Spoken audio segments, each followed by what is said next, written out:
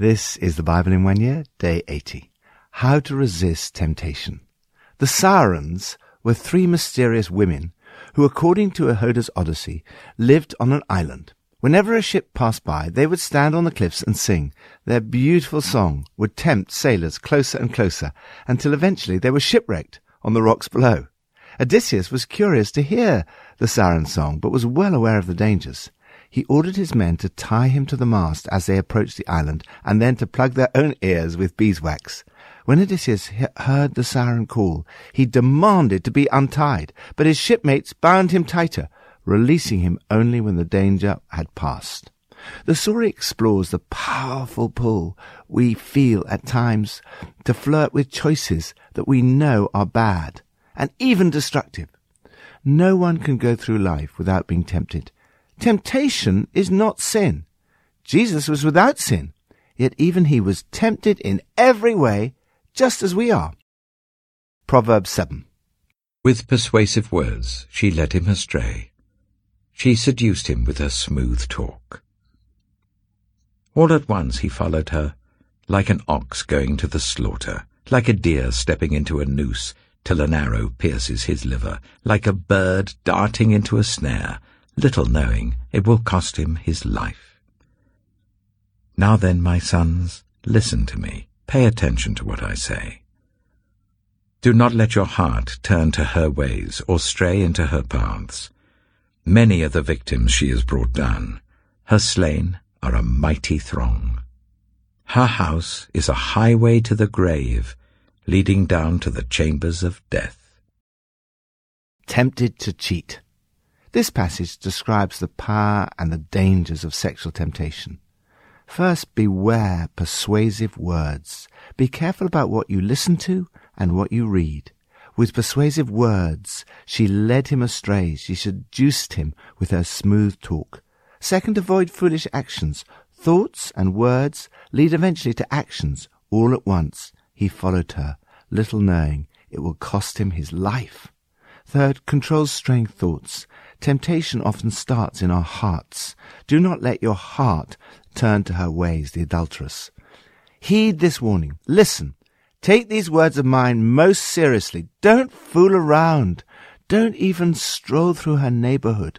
Following this path is a highway to the grave, leading down to the chambers of death. Lord, lead me not into temptation, but deliver me from the evil one. Guard my heart, give me discernment, and guide my feet. New Testament, Luke 3 and 4. Now Jesus himself was about 30 years old when he began his ministry. He was the son, so it was thought, of Joseph, the son of Heli, the son of Maphat, the son of Levi, the son of Melchi, the son of Janni, the son of Joseph, the son of Mattathias, the son of Amos, the son of Nahum, the son of Esli, the son of Naji, the son of Maath, the son of Mattathias, the son of Semen, the son of Josak, the son of Joda, the son of Joanan, the son of Risa, the son of Zerubbabel, the son of Shealtiel, the son of Nera, the son of Melchi, the son of Adi, the son of Kosam, the son of Elmadam, the son of the son of Joshua, the son of Eliezer, the son of Jorim, the son of Maphat, the son of Levi, the son of Simeon, the son of Judah, the son of Joseph, the son of Jonam, the son of Eliakim, the son of Mela, the son of Menah, the son of Mattathi, the son of Nathan, the son of David, the son of Jesse, the son of Obed, the son of Boaz, the son of Salmon, the son of Nachshon, the son of Aminadab, the son of Ram, the son of Hezron, the son of Perez, the son of Judah, the son of Jacob, the son of Isaac, the son of Abraham, the son of Terah, the son of Nahor, the son of Serug, the son of Ru, the son of Peleg, the son of Eba, the son of Shelah, the son of Canaan, the son of Aphaxad, the son of Shem, the son of Noah, the son of Lamech, the son of Methuselah, the son of Enoch, the son of Jared, the son of Mahalalel, the son of Kenan, the son of Enosh, the son of Seth, the son of Adam, the Son of God. Luke chapter 4. Jesus, full of the Holy Spirit, left the Jordan and was led by the Spirit into the wilderness, where for 40 days he was tempted by the devil. He ate nothing during those days, and at the end of them he was hungry. The devil said to him, "If you are the Son of God, tell this stone to become bread." Jesus answered, "It is written, man shall not live on bread alone." The devil led him up to a high place and showed him in an instant all the kingdoms of the world. And he said to him, "I will give you all their authority and splendor. It has been given to me, and I can give it to anyone I want to. If you worship me, it will all be yours." Jesus answered, "It is written, worship the Lord your God and serve him only." The devil led him to Jerusalem and had him stand on the highest point of the temple. "If you are the Son of God," he said, "throw yourself down from here. For it is written, he will command his angels concerning you to guard you carefully. They will lift you up in their hands, so that you will not strike your foot against a stone." Jesus answered, "It is said, do not put the Lord your God to the test." When the devil had finished all this tempting, he left him until an opportune time. Tempted over control. God allows temptation in your life. As you go through these tests, your faith is strengthened. Jesus knew all about temptation. Jesus was tempted for 40 days. Although it was the devil doing the tempting, God allowed it. He was led by the Spirit into the wilderness. This period of temptation followed Jesus' powerful experience of the Holy Spirit at his baptism. This sequence of events is common, which is why we warn people on Alpha that they may experience increased temptation after the weekend, where the focus is on the work and experience of the Holy Spirit. Luke emphasizes Jesus' identity as the Son of God, but the temptations that Jesus faced are often similar to the ones we face. All these temptations revolve around control of our appetites, control of our ambitions, and control of our lives. The devil wants to control your life. In contrast, God wants you to know the freedom that comes from being led by the Holy Spirit. First, instant gratification. The devil appeals to Jesus' physical appetite and offers instant gratification. Jesus answers, "It is written, people do not live on bread alone." In the long run, instant gratification leads to disillusion, emptiness, and despair. Listening to God and building a relationship with him leads to deep spiritual satisfaction, joy, and purpose. Second, selfish ambition. The devil showed Jesus in an instant all the kingdoms of the world. He said to him, "I'll give you all their authority and splendor. If you worship me, it'll all be yours." The temptation to accumulate things for ourselves is very powerful. Material prosperity may lead to authority and splendor in this lifetime. But the danger is that financial security becomes our ambition, and we put our trust in wealth and not in God. Jesus responded to this temptation by saying, "It is written, worship the Lord your God and serve him only." Ultimately, there's only one thing that can be totally secure, and that is your relationship with God. This must be your primary ambition. Third, presumptive power. The devil takes Jesus to the highest point in the temple and says, "If you're the Son of God, throw yourself down from here." He then quotes the Bible at him, out of context, of course. Jesus answered this scripture with scripture. It is said, "Do not put the Lord your God to the test." You're called to a life of obedience and service to God. Jesus performed some dramatic miracles during his ministry. In doing so, however, he was obeying God and following the Holy Spirit's leading. This is quite different from testing God and then asking him to back you up. Rather than coming up with your own plans and asking God to bless them, seek to find out God's plans and obey his calling. Jesus saw off the devil and his temptations with God's word. He repeatedly said, "It is written," and then quoted scriptures that directly answered the devil's lies and temptations. The devil left him, but he only retreated temporarily, lying in wait for another opportunity. It is a relief to have periods in life when temptations are not so strong, but you can be sure that the devil will try and lure you astray again. Lord, I want to follow the leading of your Holy Spirit. Help me to stay close to you, to know your words, and to resist temptation. Old Testament, Numbers 11-13. The rabble with them began to crave other food. And again the Israelites started wailing and said, "If only we had meat to eat. We remember the fish we ate in Egypt at no cost, also the cucumbers, melons, leeks, onions, and garlic. But now we have lost our appetite. We never see anything but this manna." The manna was like coriander seed and looked like resin. The people went around gathering it and then ground it in a hand mill or crushed it in a mortar. They cooked it in a pot or made it into loaves, and it tasted like something made with olive oil. When the dew settled on the camp at night, the manna also came down. Moses heard the people of every family wailing at the entrance to their tents. The Lord became exceedingly angry, and Moses was troubled. He asked the Lord, "Why have you brought this trouble on your servant?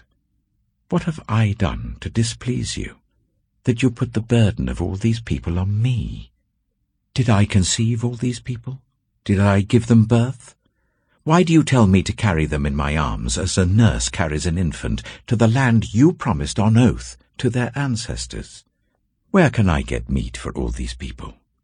They keep wailing to me, 'Give us meat to eat.' I cannot carry all these people by myself. The burden is too heavy for me. If this is how you are going to treat me, please go ahead and kill me right now, if I have found favor in your eyes, and do not let me face my own ruin." The Lord said to Moses, "Bring me 70 of Israel's elders who are known to you as leaders and officials among the people. Make them come to the tent of meeting, that they may stand there with you. I will come down and speak with you there. And I will take some of the power of the Spirit that is on you and put it on them. They will share the burden of the people with you, so that you will not have to carry it alone. Tell the people, 'Consecrate yourselves in preparation for tomorrow, when you will eat meat.' The Lord heard you when you wailed, 'If only we had meat to eat. We were better off in Egypt.' Now the Lord will give you meat, and you will eat it.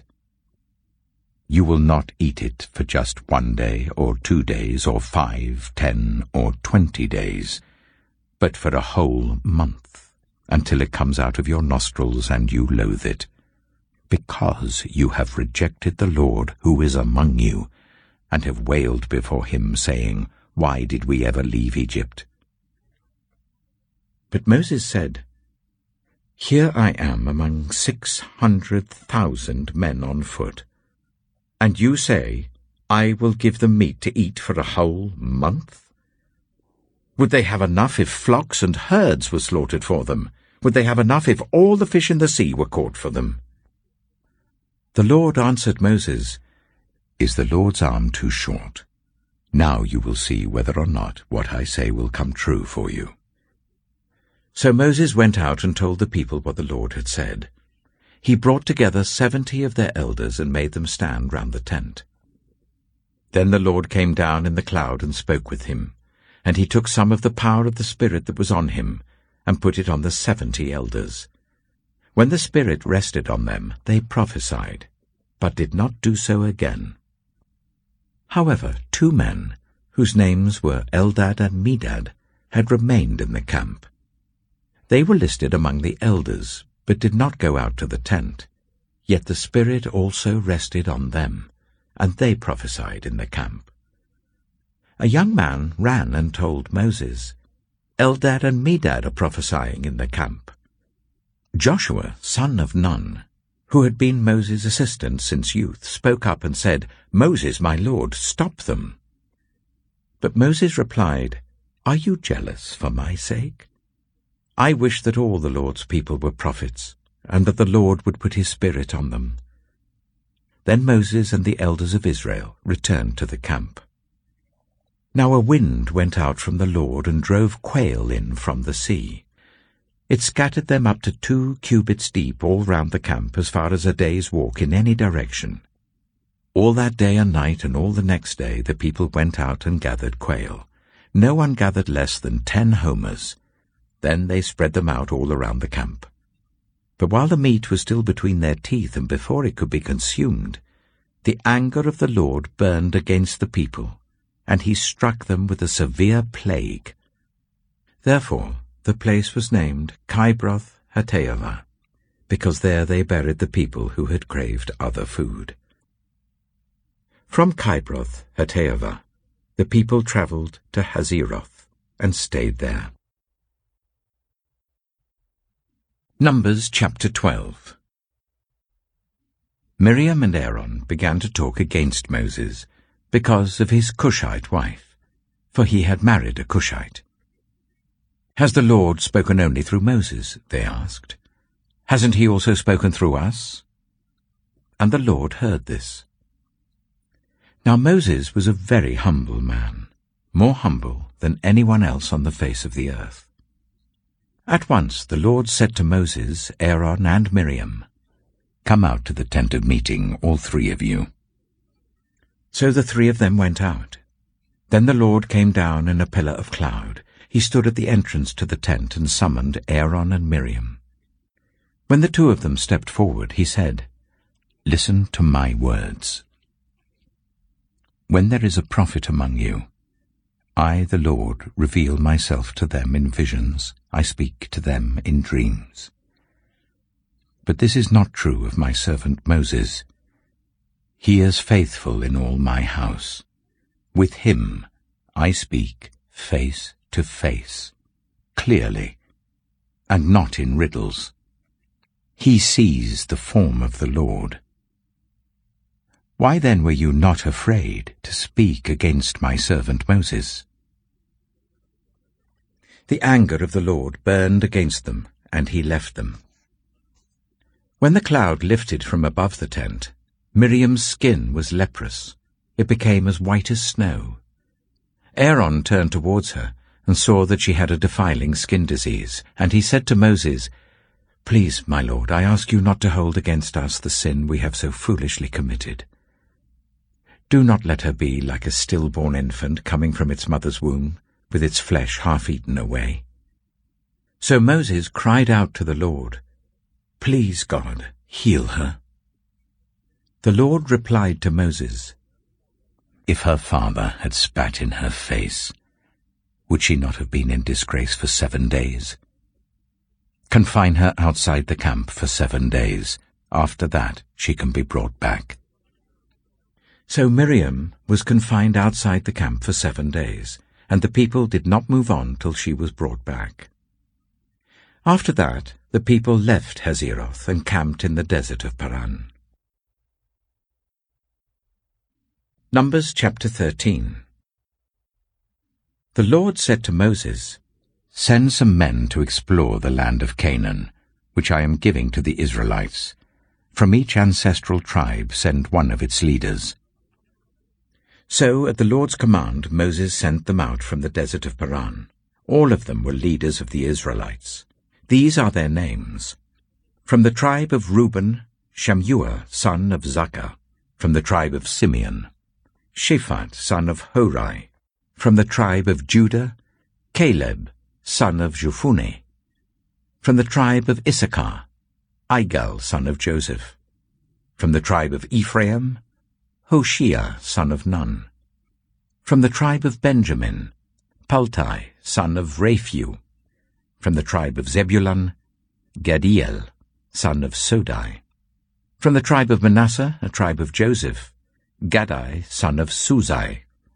From the tribe of Dan, Amiel, son of Gemalli. From the tribe of Asher, Sethur, son of Michael. From the tribe of Naphtali, Nabai, son of Vusai. From the tribe of Gad, Geuel, son of Machai. These are the names of the men Moses sent to explore the land. Moses gave Hoshea, son of Nun, the name Joshua. When Moses sent them to explore Canaan, he said, "Go up through the Negev and on into the hill country. See what the land is like and whether the people who live there are strong or weak, few or many. What kind of land do they live in? Is it good or bad? What kind of towns do they live in? Are they unwalled or fortified? How is the soil? Is it fertile or poor? Are there trees in it or not? Do your best to bring back some of the fruit of the land." It was the season for the first ripe grapes. So they went up and explored the land from the desert of Zin as far as Rehob towards Lebo-Hamath. They went up through the Negev and came to Hebron, where Ahiman, Sheshai, and Talmai, the descendants of Anak, lived. Hebron had been built 7 years before Zoan in Egypt. When they reached the valley of Eshcol, they cut off a branch bearing a single cluster of grapes. 2 of them carried it on a pole between them, along with some pomegranates and figs. That place was called the Valley of Eshcol because of the cluster of grapes the Israelites cut off there. At the end of 40 days they returned from exploring the land. Tempted to compare. Just as Jesus was tempted in the wilderness, the people of God were tempted during their wilderness years. The examples in this passage were written down as warnings for us. First, discontent. God had supplied them with food, but they craved other food. Rather than thanking God for his miraculous provision, they said, "If only we had meat to eat." They kept whining and complaining. They were tempted to make comparisons with the old life back in Egypt and turn back to where they'd come from. It's easy to fall into this trap. There's always something to complain about. Yet if we have eyes to see it, we are constantly surrounded by God's goodness, mercy, forgiveness, love, and grace. Be content with what you have, because God has said, "Never will I leave you, never will I forsake you." The antidote to discontent is thanksgiving. Cultivate an attitude of gratitude. Second, jealousy. We see an example of jealousy with Miriam and Aaron asking, "Has the Lord spoken only through Moses? Hasn't he spoken through us?" When Joshua had been upset about others prophesying in the camp, Moses asked in response, "Are you jealous for my sake?" The context here is spiritual leadership and gifting. Moses' leadership structure involved a group of 3 at the center, Aaron, Miriam, and Joshua. Then there were 12 leaders of the tribes of Israel, then the 70 leaders and officials. This is very similar to Jesus' inner circle of 3, the 12 apostles, and then the 72 others. When the Holy Spirit rested on the 70 of Moses, they prophesied. Like Moses, try to avoid the temptation to compare and to be jealous when you see God using other people in a powerful way. Moses recognized that he needed all the help he could get. He replied, "I wish that all the Lord's people were prophets, and the Lord would put his Spirit on them." He did not feel that he had to be the only one God used. The Lord had said, "I will take some of the power of the Spirit that is on you and put it on them. They will share the burden of the people, and so you will not have to carry it alone." Third, pride. Jealousy comes from comparing ourselves with others and thinking that we're less well off. Pride comes from thinking too much of ourselves, comparing with others and thinking we're better. Moses also resisted the temptation of pride. Pride is the biggest barrier between God and human beings. God loves the humble. As C.S. Lewis put it, true humility is not thinking less of yourself, it's thinking of yourself less. Now Moses was a very humble man, more humble than anyone else on the face of the earth. Perhaps that is why God used Moses in such a powerful way. Moses was humble, faithful, compassionate, and forgiving. All this stemmed from the very close relationship he had with God, in which God spoke to him intimately in person. With him I speak face to face. Lord, help me to resist the temptations of discontent, jealousy, and pride. Help me to be trustworthy, faithful, and humble. Pippa adds, I do have a little sympathy for the Israelites, looking at Numbers 11. Manna every day for 40 years does sound a little dull. I have a slightly delicate constitution, so I can be a little bit fussy. But I'm sure manna was a superfood and very good for you. And when you're hungry, most things do taste good. Learning contentment and gratitude for what we have is very important.